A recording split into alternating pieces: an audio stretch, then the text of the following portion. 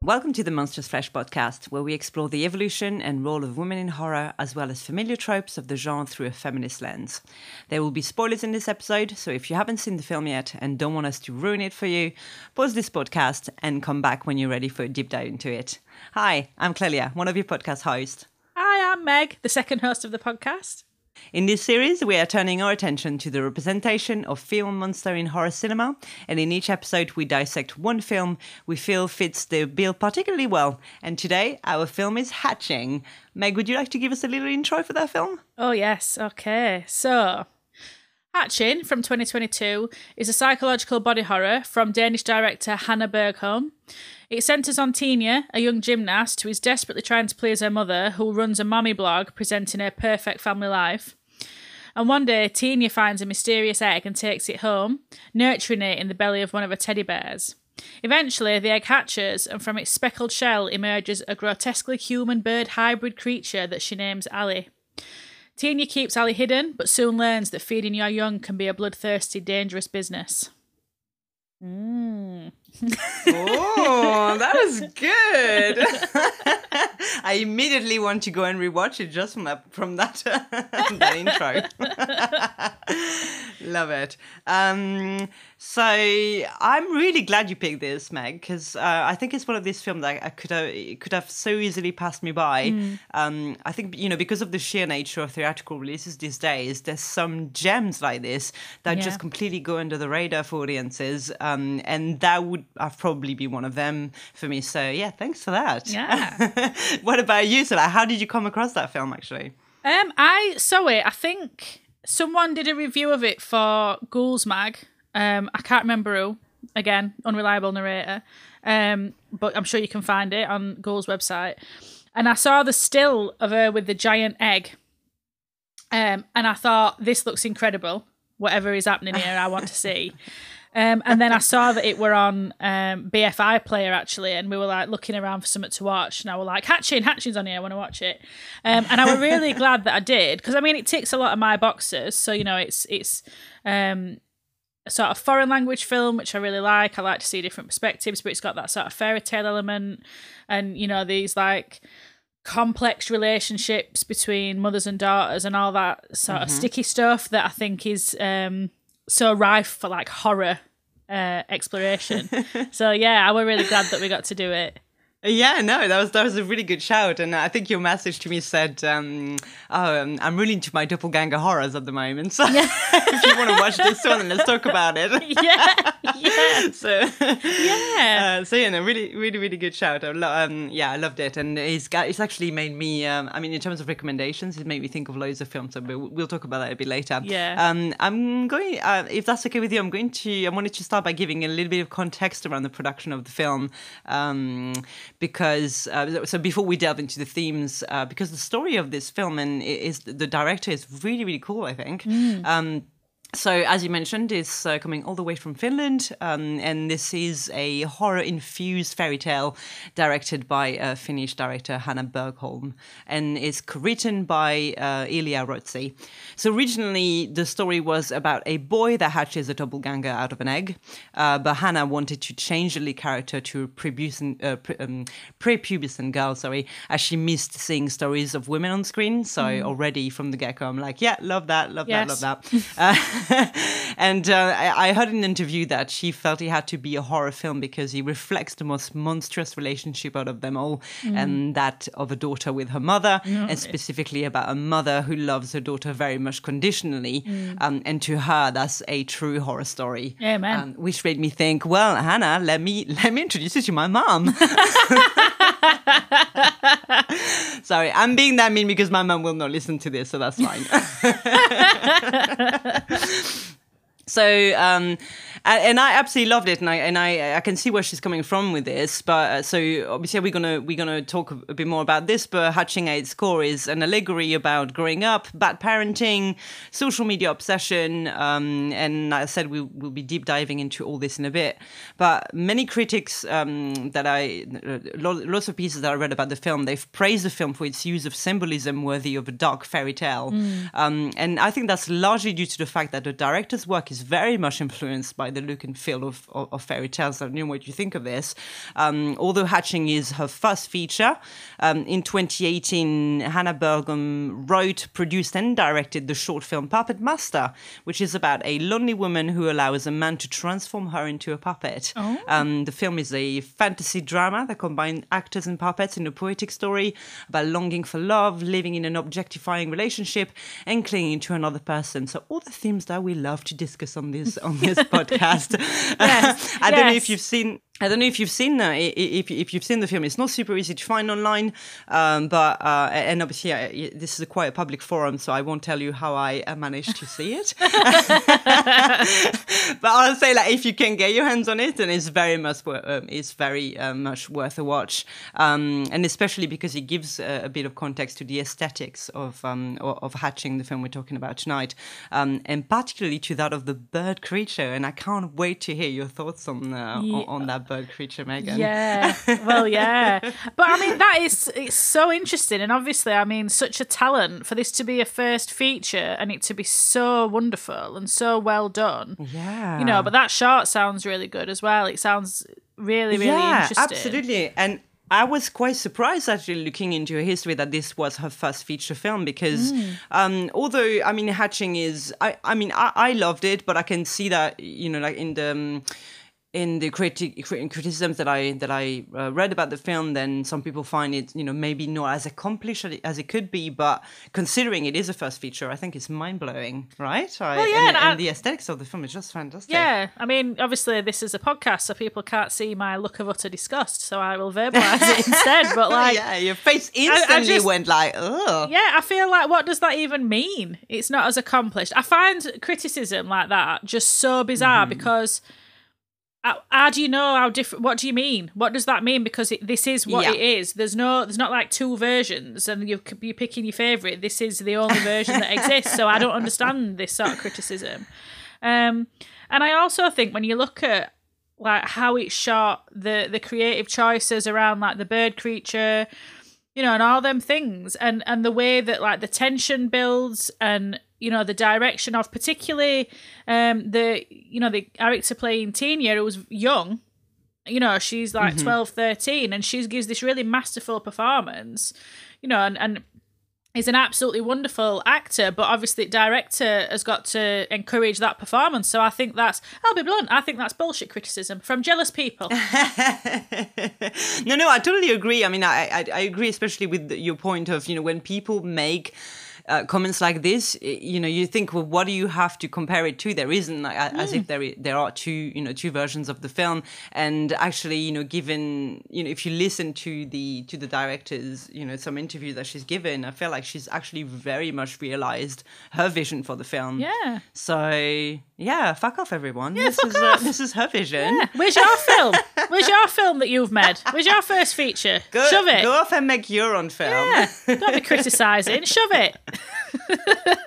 So what really got me actually is that look of the creature, and I mean, obviously we did say at the start there's going to be a spoilerific from the start, so there's no point hiding anything about it, and it's so slimy, right? Like the first time we see that creature on screen, it's like, oh my god, like it really, just the look of it really got me. But again, in that interview, so Hannah explained she worked with 2 Finnish concept artists, and she kind of told them, what she wanted, and basically what she wanted the creature to represent was the complete opposite of what the mother wants her daughter to be.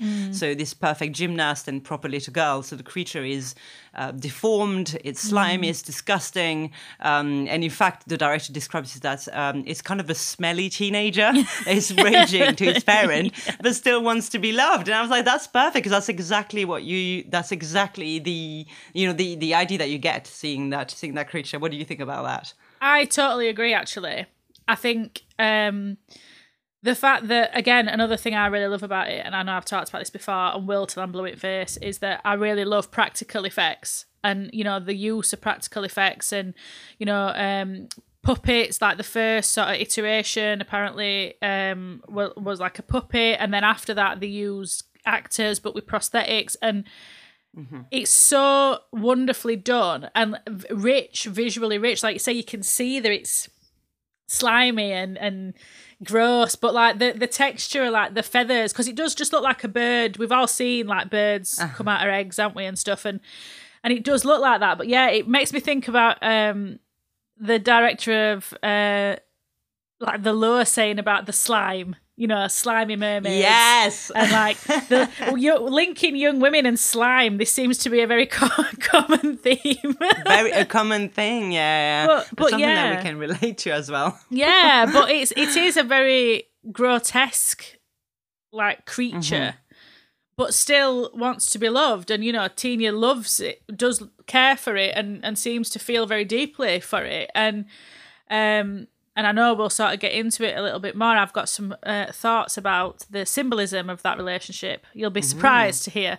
But yeah, I mean, I think to do such a visually like arresting, gross thing from the off and be like, look at this horrible thing, like confronting the viewer with it. And then what do you think? How do you feel about this thing? Because it's like, I suppose it looks gross. Sorry, Ali, we should say. Ali looks gross.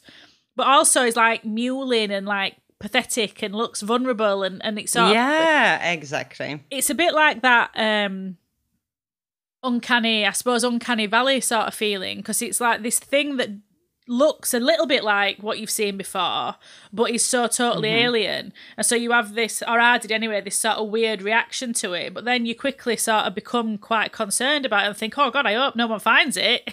I hope that, exactly. So it's really well done. Again, suck it, nerds who criticised it. Yeah. You try making people taking love, offence to this. You try making people fall in love with a gross, oily bird. Yeah, exactly, and that's exactly what happens there. I think what the initial response to seeing the creature is like, oh my God, it's so disgusting, and it does all sorts of disgusting things. But actually, you do care for it, and it's that vulnerability that you talked about, and I think that definitely couldn't have been achieved by VFX. So it very much had to be an animatronics, a puppet, and I think I'm thinking in terms even of the production for the actors to be able to to be on on set with this creature must have been very it must have been a very arresting experience. So I think that's that's fantastic that they've managed to do that. And in fact, the person who did the puppet is the designer Gustav Hogan, who has his studio Biomimic in London, and is behind some of the most incredible animatronics work in film. If you think the Star Wars franchise, Jurassic World, Prometheus, Tim Burton's movies, etc., you name it, he's done it. So it's very much him who's responsible for the look and feel of that extraordinary bird creature. Yeah. So this alone, if you haven't watched the film by now at this point of the podcast, you should stop it and go and watch it. Yeah, what you doing? We'll watch it.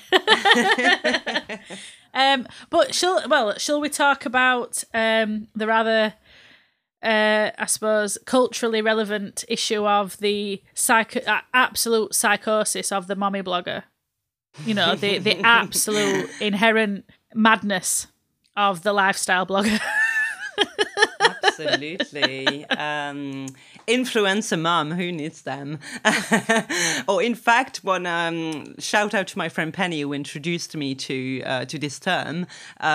She I think the mum in Hatching is very much an almond mum. Oh.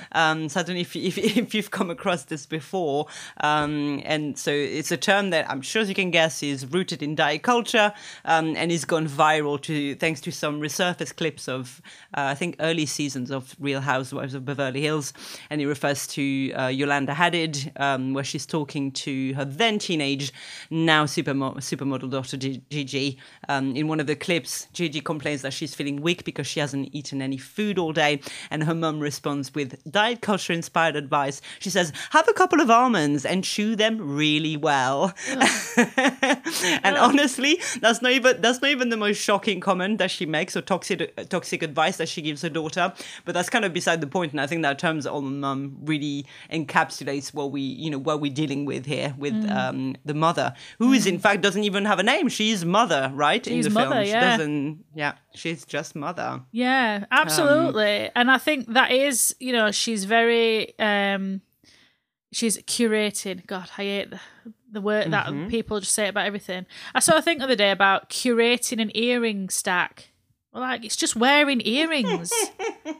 This is absolutely insane. This word is just being... Yeah, it's a term that's gone out of hand, right? Yeah. Everybody is trying to curate their life, and you're like, isn't curating just for art and exhibition? Let's leave it bizarre. there. But she's very carefully sort of manipulating and curating this picture of a perfect life, and she and I always think it's not just me that thinks it, but there's a massive like sinister undertone to this as well, that she is putting young children, and we assume she's been doing it for quite a while because kids are very used to filming them doing things on internet, and it's like you putting your children out there onto the internet, which is filled with not the most wholesome of people.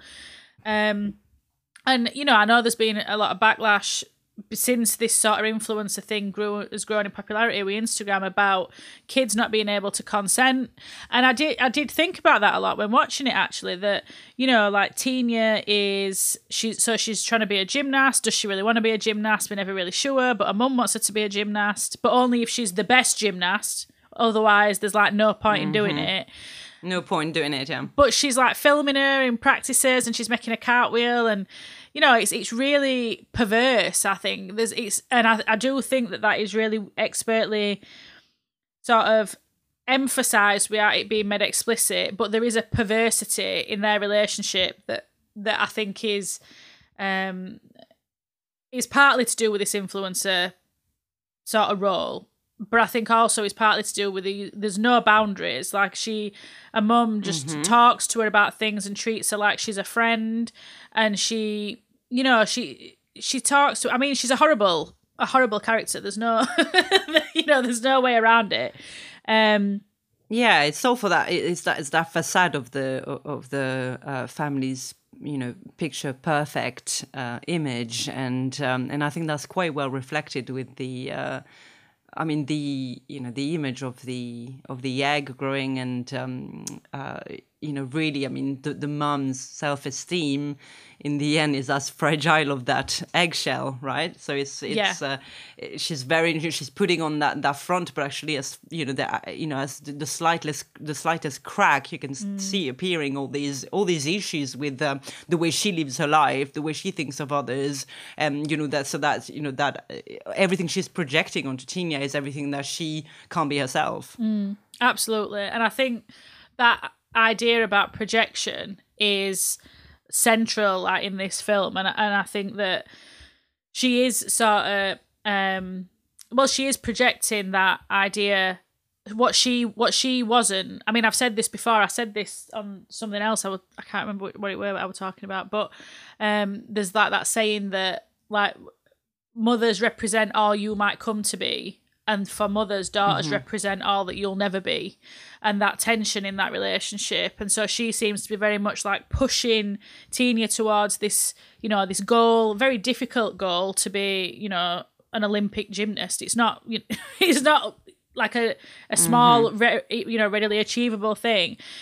but like as you've said, like projecting onto her these hopes and these dreams, and not giving her the space to find her own way.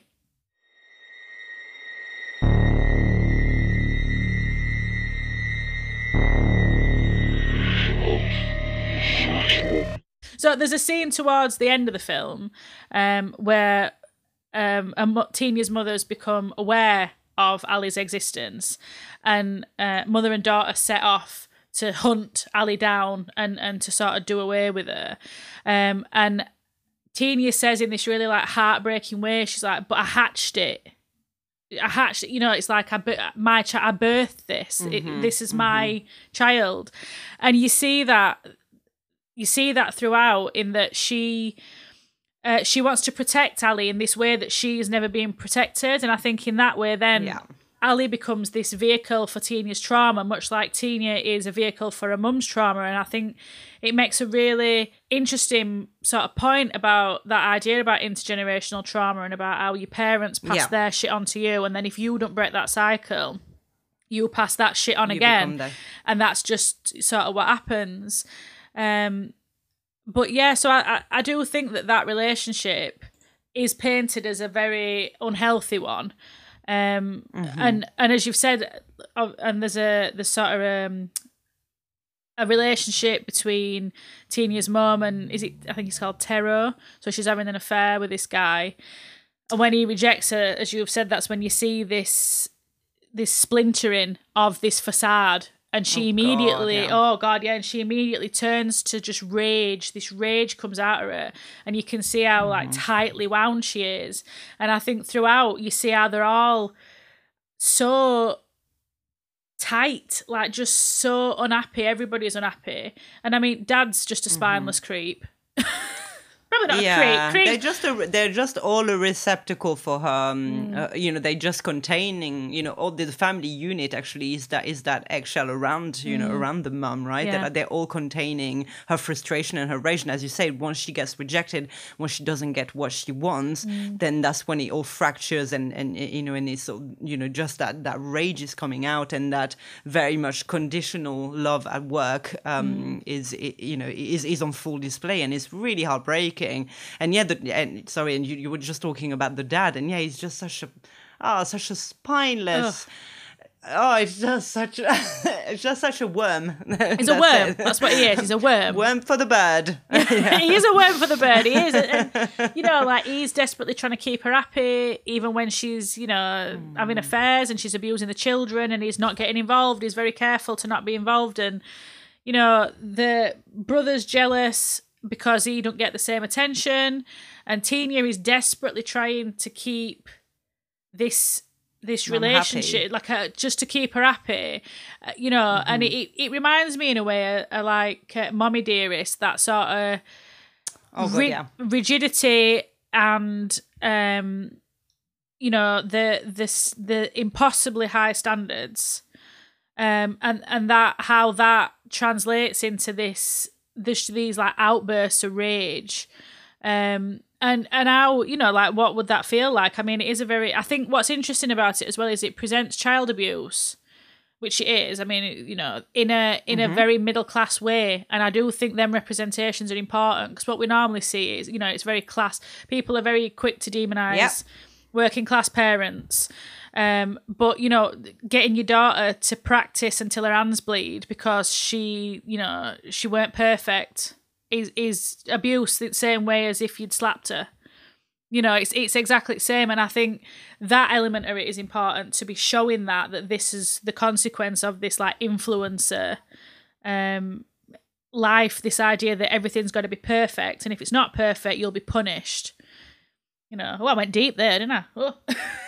No, but that's a really interesting point. Actually, as you were saying it, I was wondering if people would be able to tease that out of the themes of the film. You know, that, I mean, I'm not saying, you know, people wouldn't be able to pick out on the child abuse aspect of the film, but more that, you know, that classist you know, aspect really, or you know, of that depiction of child abuse, and of people, you know, confusing ambition for your children with with abuse and with trauma. And I mean, actually, the ending of the film really suggests that, in the end, Tinyad becomes, all rage and trauma rather than, is that complete loss of innocence and who the person she could have developed to be in a nurturing, loving environment versus, that ultra ambitious, conditional love, pushing, the attitude of her mother. So yeah, I think that's a really interesting point to make that you've made there. Oh, thank you. And I'll always bring it back to class whenever I can. Shoehorn it in. Eat the rich. Eat the rich. Class and folklore. This is what we are about. And actually, talking about folklore, I thought, should we talk about the symbolism of the, because, the bird creature is the main event in the film, but actually birds are kind of happening, or they are birds imagery all over the film basically. So I was wondering what you made of that, what you can tell us about it. Yeah, well, it's really interesting. I think we know that birds have got a very long sort of symbolism in folklore, and things like it being a crow that flies into the house. And when it happened, actually, I was watching it with my partner, and I went, "Oh, Harbinger of Doom, that," and he went, "Oh God, here we go." Like, like if a crow flew in our house, we'd have to move, that sort of thing. But I was like, "Oh, that's bad news." And then obviously, the crow could have survived, but Mommy Dearest just breaks its neck. Which, I mean, who would kill a crow? I mean, you've obviously got no sense if you're that, But it's interesting because crows and sort of ravens and things are seen as like like messengers quite often, or like carried spirits to the other side. If anyone's ever seen the absolutely incredible film The Crow, which obviously The Crow, why not? If not, that's if not exactly why not? What have you been doing with your life? What were you doing with your teenage years? Just for a little bit of eye candy. Come on. If you didn't spend your teenage years watching Eric Draven in leather pants jumping off roofs, what were you doing? Awakening. But I mean, obviously, the crow is seen as the sort of conduit to transport spirits from one side to the other, and I think that ties in really well with the old sort of the doppelganger, which we've not really touched on. But that is the sort of culmination of the bird creature, is that it slowly but surely starts to shed, its feathers and look more human, and its beak, and eventually turns into Tenia. And I think that doppelganger is so evocative, actually. And I know we've sort of got other films about it because I'm obsessed with doppelgangers. But I did do a little bit of a folklore dive, shock horror once again. Let's hear it. Well, it's quite interesting because there's even sort of discussion about what doppelganger means. I mean, I've got it as it means like double walker, but there's other in German, which is the sort of origin of the word, but there's other interpretations of it. But it's essentially a doppelganger is a biologically unrelated double of a person, so it's not like an identical twin. It's someone who a person who is totally unrelated to that individual, and absolutely terrifying as a concept, I think. And they're again, much like sort of crows and ravens, they're seen as this sort of harbinger of bad luck, or referred to as like an evil twin, the dark half, that sort of thing. And they're often portrayed as a paranormal phenomenon. But it is a relatively recent term. Well, I say relatively. It's so funny when you talk about like history. I saw it described as a relatively recent term because in 1787 they weren't using it. I was like, what? What? All right. It's so relative when it comes to history, it's as you say. All relative. But, it's like relatively recent. So in 1787, the Provincial Glossary, written by Francis Gross, referred instead to a fetch, which is defined as the apparition of a living person, which I thought was interesting. And you do see this sort of duality, oh, no pun intended, between the idea of a doppelganger as being like a spirit of a person and being quite paranormal in that way, or it being like a totally separate entity altogether. But the idea of alter egos or like double spirits has been really widely represented in folklore, myths, and even religious concepts and traditions in cultures throughout, the world and throughout history. So I've got a couple of examples. So in ancient Egyptian mythology, they were referred to as a ka or a ba. There's two ways to pronounce it, but I'll stick to ka, I think. And it's a spirit double. So it's someone who has the same memories and feelings as the person to whom that counterpart belongs. So it's like the same person, but sort of like copied, I suppose, copy-pasted. But there's also a Hopi legend from America that refers to dualistic twins.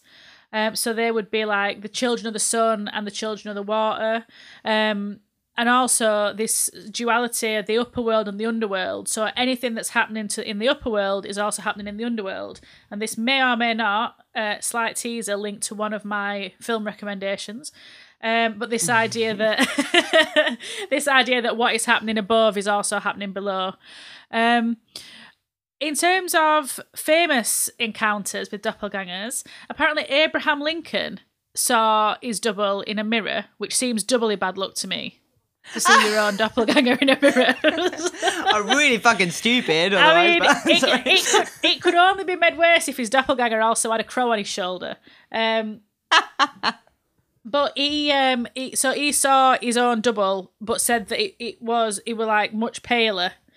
And his wife said it were a bad omen that he wouldn't live through. He'd lived through his first term in office, but not his second. And I believe that were right because obviously we know he was assassinated. So in that respect, the doppelganger was a bad omen. And also Percy Shelley, he saw his own doppelganger. And again, I mean, he had a sort of a nasty end. He drowned, so perhaps there's something to this idea. So not a great omen usually. Yeah, to see your own doppelganger. But it's interesting because it also links, and I think there's an interesting link in this film in particular with the idea of like changelings, who obviously are babies left by the fae in place who take a human child and leave one of their own, and we see that in any culture that has concepts of fairies and fairy folk and fae. And I think, with the ending of the film, there is that idea that Ali is a bit of a changeling for Tanya in a way. Mm-hmm. But there is a modern phenomenon called twin strangers. So this tends to be how people refer to doppelgangers now when they're not trying to portray this sort of very gothic, negative bad omen. And so this is where people have found their own doppelgangers, like on social media and things like that. And you can actually see people's stories at twinstrangers.net. So you see all these videos of people who've met their doppelganger who lives in like a totally different country and they're totally unrelated. But it is explored a bit as a sort of phenomenon, because apparently these people do share like really similar genetic information, but they're not like directly related. So it's a really weird phenomenon. It is. Yeah, so that made a note of that. Yeah. Well, yeah. So I mean, that was my little doppelganger Cleliam coming for you. Yeah. Well, you can actually on this, you can actually put your picture in, and it'll search through social media and find your doppelgangers. Oh, that's creepy. I don't want to know. I don't want to know if there's somebody out there who looks like me. It would really freak me out. So, but people can if they want. Twinstrangers.net. If it's a scam website, we're not judging. We're just putting the information out there. I don't know if it's a scam website. Don't put your credit card in. I'm just just passing on. Just a messenger here. But yeah, and I think that doppelganger element in this film is so interesting. I mean, as we've said about, Ali being this sort of vehicle for Tina's trauma, but I think then what you see, these relationships are all so like sort of symbiotic in a way, and like now Ali becomes this embodiment of all of Tina's rage. She is like the all this stuff that she's suppressed, and she's squashed down all these negative feelings, and every time she's wanted to tell her mum to fuck off, I don't want to be on your stupid channel, or I don't want to do gymnastics. Yeah, it's like a physical representation of of her trauma and frustration and anger, and the way that it can manifest physically in I mean, I don't know, maybe I'm talking about my own experience, but I know that all sorts of weird things happen to my body when I, when I don't, when I'm really frustrated or angry for a long period of time. If you've been in a if you've been in a toxic relationship or something, you'll have noticed some like weird stuff happening to your body. And in this case, I feel like it's really, that external representation of this. So it's kind of in a beautiful, beautiful, horrible way. It is, and I think it's interesting because it does a similar thing to what, I suppose what we talked about a bit in like Ginger Snaps, in how all her frustration comes out, but it's under her control, whereas this feels very much like all that feeling that she's squashed and she's like, it's like seeping out, she can't stop it, and then it's become physical but independent from her. So she, we see through the film that they are very, they're obviously like physically linked, and we see that when Ali is going to be violent, that Tina sort of has seizures, and it's a bit like this parasitic twin sort of dynamic. Yeah, I also find it really touching that she calls her Ali because of it's linked to that lullaby, right? That her mom and her sing at some point in the film, and he refers to a baby bird being abandoned, or a child being abandoned, rather. Yeah. So again, like that, that rounds up the whole theme really, really well of what it represents for her, and in terms of in terms, that the connection you were making with Ginger Snaps, I think is really interesting. But obviously in this film, we very much talk about a pre-pubescent girl. Yeah. So, you just, at an age where you literally, all those changes are happening, but you genuinely have no idea how to deal with, you don't know what those emotions are, where to put them and what to do with them. So I think that was a very clever way from the screenwriter and the director to find the perfect imagery for this. Absolutely, yeah. And I think when you see, obviously what Ali's doing, it does seem to be, what's interesting about it is it's this like externalization of all rage, but it's directed at all the time the wrong people. Like it never turns on a mum, and I think for the audience that probably would have been much more satisfying if she'd turned on a mum. But it's the very, like, I think it links again to that idea about her being prepubescent, and it's very childlike. So she's jealous, so she's going to get rid of that jealous, the thing. Yeah, and exactly. And you said it's not turning against her mum. Instead, it's turning against the people that could be a threat, that could be standing between her mum and her, right? So like the neighbor who's better than her at gymnastic, the baby that might that threatened to take her place in the family unit, and it's so tragic and it's so sad. Yeah, but it's also a perfect. A perfect representation of of these toxic relationships.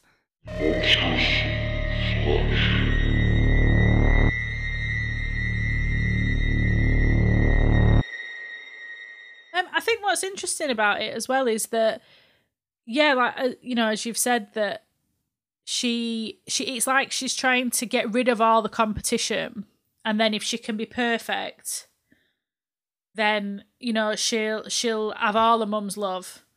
And Ali's like trying to give that to her, but I do think that idea that when she's like dreaming, she can see, or even when she's not dreaming, as film progresses, as Ali sort of grows stronger and more autonomous, she sees what she's going to do. So they have got that link, and she can see like when she's going to hurt that baby. And I was watching that like, oh God, no, it can't go this far.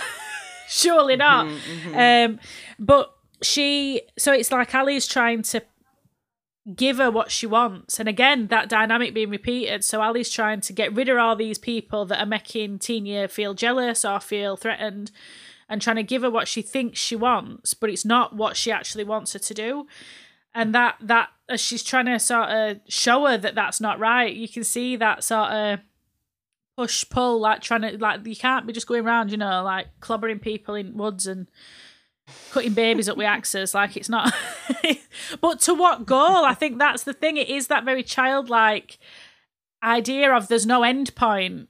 Like, there's no... She's just going along and doing it. Like, there's no plan of, oh, well, what am I going to do with this bird under my bed? No, exactly. But she's willing to nurture that weird bird that's slowly turning into her. Yeah. And that kind of brings us actually really nicely to that, one of the central horror of the film is, obviously the horror of coming of age. And, just talked about it, but, Tinia, battling her own demons of adolescence that Ali kind of represents. And I was just kind of wondering how you thought the film navigated this, even in terms of the body horror elements of the film. We talked about the slimy creature and how we've seen that in other films that we've talked about, and that's very much linked to to female growing bodies and sexuality. And I was wondering what you thought of the way it was represented in this film. I think it's... especially... Sorry. No, go on. That sounds terrible. I'm like, I'll let you speak. No, hang on, let me. I'm just thinking it particularly... Sorry, I was just asking this because particularly the scene that I had in mind was that when her father comes in her bedroom and notices the blood stain on her sheets, and, the way that he reacts is just so, again, in terms of that repression and frustration that we see throughout the film. I think that kind of, that little moment encapsulates perfectly all the reasons, that we think that Tinia has every right to birth that terrifying creature. Well, yeah, and the thing that I thought with that when I was watching it is when he's like, oh, you'll be a woman or whatever. I thought, this is how this is a man who's had no, interaction really with women's bodies, because why would it be on top of bedsheet? Why would it be up there if that's what had happened, you fool? Where do you think women bleed from on the periods, out of their eyebrows? Where do you think it's coming from? It's ridiculous. So yeah, I did think this is a man who has not prepared himself to be the parent of a teenage girl. That's what we've got here. And yeah, I think, as Ali sort of represents, I think I do agree with everything you've said about her representing this change, but I also think that she represents a fear of that again, which I suppose is linked to the idea about growing and developing, and it's the fear of being bad, quote unquote. It's the fear of rage. It's the fear of these negative emotions and these negative feelings, and a fear of violence, of taking what you want, of not taking shit. Well, it doesn't fit with the image of femininity that her mother is imposing on her. So that's probably why she's so afraid of it, right? Yeah, and that's the thing. And Ali's, she's grubbing about in muck, and she's jumping through windows, and she's very physical, and physically very, as we've said, slimy at first, and then less slimy but covered in blood a lot, and then there's probably a metaphor there about that.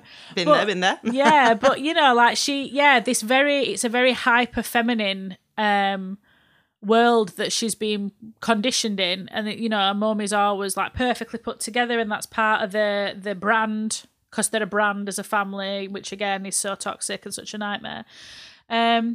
But you do keep coming back again and again in this film to that idea about blood, and you can only really think about it, not only think about it in that way, but it makes sense when you think about how old she is and what's going on in her life, for it to be this metaphor for, menstruation and change and becoming an adult and stuff. And I think about when she's that fairy tale aspect I thought were really vivid when her mum's made a practice and her hand's bleeding, and then she comes back and she's stroking egg, and her blood gets on shell, and it's very Snow White, dripping in snow into it, and very that image of the blood sort of, it's very evocative, I think. I mean, I always think blood, particularly women, menstrual blood, it's always very evocative in horror. More menstrual blood, everybody. That's what we need. Buckets of it. But yeah, and I did think that, that very, even when, Ali eats vomit, it is this, and obviously that's a very bird thing to do. I mean, that's very on brand for a bird to be eating puke. But it's very, the fact that she feeds her from her own body is... I'm sorry, I want that on a T-shirt. Very on brand for a bird to eat puke. Keep your eyes peeled, folks. That might be next merch. That might be the next one, yeah. But, you know, the fact that she sort of feeds her from her own body like a mother would, like a mother bird, like she would, you know, and I think that is interesting. It's like playing with a doll almost, but it's a doll that's, you know, capable of swinging an axe. And I do think that she, especially when you sort of see, I suppose we'll get to the end, because I think it's a very interesting ending, and I'd like to know what your thoughts are on it. But yeah, I do think you can read Ali really easily as a metaphor for everything she fears, which is becoming angry, smelly teen, and a mum not accepting her. I mean, how would a mum react if she got acne, or, you know, she were in a bad mood because she were on a period, or, you know, there's no space in this life that they've built, that a mother's built, for anything like that. Yeah, I think the ending was a very clever and fun little twist on the ugly duckling story, you know, that is supposed to, you know, turn into that beautiful swan, but in the end she just, you know, all is left of her are those, you know, those angry, slimy and bloody part. Yeah. And, you know, I just, you know, in terms of, you know, the way they ends, it was surprising, because I genuinely thought it was gonna, you know, resolve in a completely the opposite way, you know, kind of like we were gonna go back to the status quo, almost. So yeah, I did find it really powerful. No, I did as well, and I didn't think it were gonna end like that, because it's very unfair, really. To, you know, to Tina, because she, you know, she is the sacrifice. But I suppose in that way, it is very true to rest at film, because she has been a sacrifice for everything she does is a sacrifice for a mum. Exactly, sacrificial lamb, and this is very much. I mean, it's also very true of what happens in toxic relationship, right? You just abandon, you know, an entire side of you, and, you know, that innocent, you know, and naive side, I suppose, and that's, as you said, that's really unfair, and that's really sad, especially in a child. It is, but I think she is, again, she's playing that role that women are conditioned to, and it shows how early that conditioning starts, which is to sacrifice, to put everybody else first, to you know, put yourself in harm's way if needs be, and, you know, again, she's like caught between a mother and a self, really. The self that a mother will not accept, but that she can't see destroyed, like she's been sort of destroyed, you know, her self-esteem's been destroyed, and she can't see that happen to Ali. And I think that's, you know, very symbolic, and I think it's very sad. And the fact that a mum is like determined to kill this horrible creature that looks like a daughter, but her hair's falling out in clumps, and she's, you know, and even when, you know, Tina's saying like don't, because obviously they're linked, so it's harming her for Ali to be harmed, like she don't listen. And again, that just reiterates what she's like all the way through the film. She don't listen, she don't hear, she don't see. No. And that is the consequence of it. And I think if you read it in that way, as like the death of, you could read it, I suppose, as it's the death of the child, as you've said, sort of the death of innocence. But I think as well, I read it as that idea about the death of, what word am I looking for? I read it as like the death of being acceptable, the death of being passive, the death of, you know, like putting up with mummy's shit. Really, because I don't get the vibe that Ali's gonna just suddenly put up with all her mum's, you know, crap. I don't think that, she's again, not part of the aesthetic. Yeah, you know, like you said, the status quo, I don't think will return. But it's a shame. I mean, I suppose I'm getting probably too deep now and I'm reading too deep into it, but you can even sort of see it as that idea that is a sad idea when you are trying to come out of something like toxic, which is that you can't keep all the parts of yourself if you want to move forward. You've got to, part of you has got to die to be free of what you've been through. Yeah. And it's, I mean, I might be reading too much into this and people might be like, what is she talking about? Well, frankly, that if they think that, just like the critics, they can just do one, okay? Yeah, don't listen then. Fuck off. No, we don't mean that. Don't listen. Listen, please. Like and subscribe. But yeah, I do think that, and I think it is really symbolic as an ending and very sad. But again, it's like that. Like Tinia's blood goes into Ali's mouth, and then it's like the final stage of Ali's transformation. It's like the final, I suppose, the final absorption of Tinia. It's like the final phase of that, and then she's what's left, and she's angry, and she's, you know, her hair's falling out, and she's really fucking pissed off. And you're like, good, this is what you deserve. But I did think... It's beautiful, It is, but I did think it was interesting because her mum sort of right at the end, she like sort of smiles a bit. I thought, and I was like, what's that? That I thought were interesting because I thought, well, what's to smile about? She might rip your head off your neck. I mean, you don't know which way this is going to go. But... I don't know. Yeah, I did wonder about this as well. The little, the slight smile that she has. Is it that, that she's successfully... managed to, I don't know, kill the child. I don't know if that was her goal all along, but it's really, or is she actually, is it, is she mirroring what, what Tinia has become? It's really, if you read it in that doppelganger sense, I just, wonder if sorry, the bird creature, I keep forgetting the name, has kind of become, a direct reflection of what the mum is, really, so... Well, because she's ruthless, so maybe she thinks having a ruthless child will be better in long run, because Tinia is very sensitive. Is that her image, yeah? Yeah. She's very sensitive and although she's like very malleable, she is a very sensitive child. So maybe she thinks, oh, well, this one's not as sensitive and pretty ruthless. And maybe that means we can get where we need to get much quicker when I'm not having to think about, Tinia's feelings sort of thing. That might be it. Exactly. Together we can conquer the world. Yeah. But yeah, I mean, it is such a complex film and it does have the sort of symbolism of a fairy tale. It is very symbolic and I really like that about it. I think that really adds... It's a great subversion of the fairy tale. The end, the whole story and the ending, I think, is a perfect, perfect subversion of our expectations as an audience as well. Yeah, For that reason, 10 out of 10. 10 out of 10, absolutely, definitely one that's worth watching. And I didn't see that it necessarily got a massive release. I want to say here, I don't remember seeing. I don't think it did. No. Yeah, certainly. And it's one of them that could really easily go sort of under radar, which is one of the reasons why we wanted to do it. So hopefully, no, exactly. Like I said, it's really glad you brought this one up to my attention, and I really hope that people go and watch it because it's really, really worth it, and definitely hope that we'll see more of that director as well because visually, I think she's such an interesting director. So we need absolutely. More of that. I mean, absolutely fantastic style, and vision, and I would love to see more. I'd love to see what she did next. I think it'd be incredible.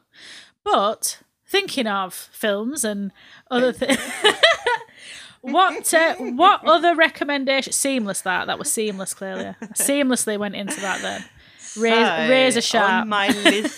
On my list of recommendation, I went from the obvious to maybe not so obvious, but it definitely made me think of it. So in terms of the obvious one, The Hole in the Ground from 2019 by Lee Cronin, immediately the film. In terms of doppelganger aspect and changeling aspect, it really made me, I thought it was very reminiscent of it.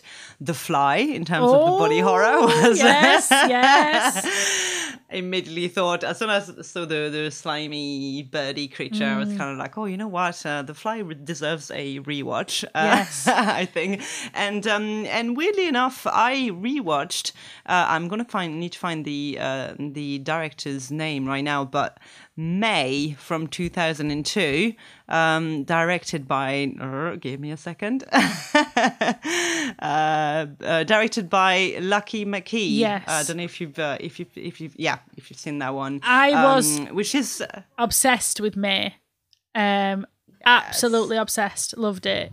And I've not seen it in years since I was a teenager, so I am definitely... Go and rewatch it, is it? Yeah, I thought it was the perfect... Actually, to be fair, I think it was the perfect companion piece to Pearl, which we talked about last time. But in terms of, the isolation and not fitting in and, trying to be what everybody else expects you to be. And obviously then, if you can't find a friend, make one. Yeah. Oh, yeah. Exactly. I thought that was quite good. What about you? What's on your list? Well, it's interesting you mentioned The Fly, actually, because I saw that recently at cinema and it were amazing. Really good. And I'm very pleased to see we didn't have any crossover. I thought we might get some crossover here for Doppelgangers. Amazing. So I had, when I said earlier about, the link between the underworld and the upper world, so I had Us from Jordan Peele, which obviously... is very much that idea about, the tethered, and it's brilliant. If people aren't seen it, I mean, it's it's absolutely worth a watch, absolutely fantastic, and really plays with that idea about the sort of mirror, the dark and the light half of, but then it subverts that in a really interesting way.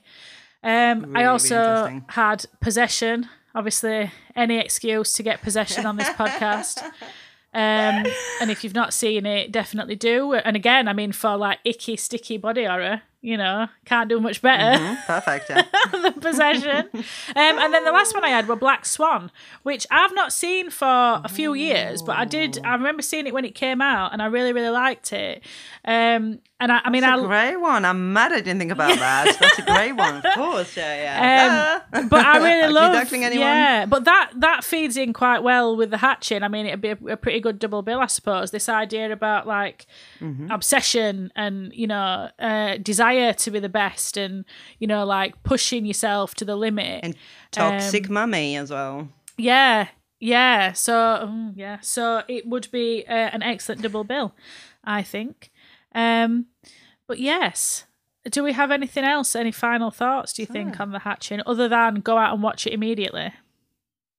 Go and watch it immediately, I would say, would probably be my final thought for this one, because because he had such a small theatrical release, and if you've missed it when he came out, and you haven't even heard of it, then like I said, Meg said at the beginning, is available on the BFI player, and so just run and watch it now. Definitely worth a watch. Yes, absolutely.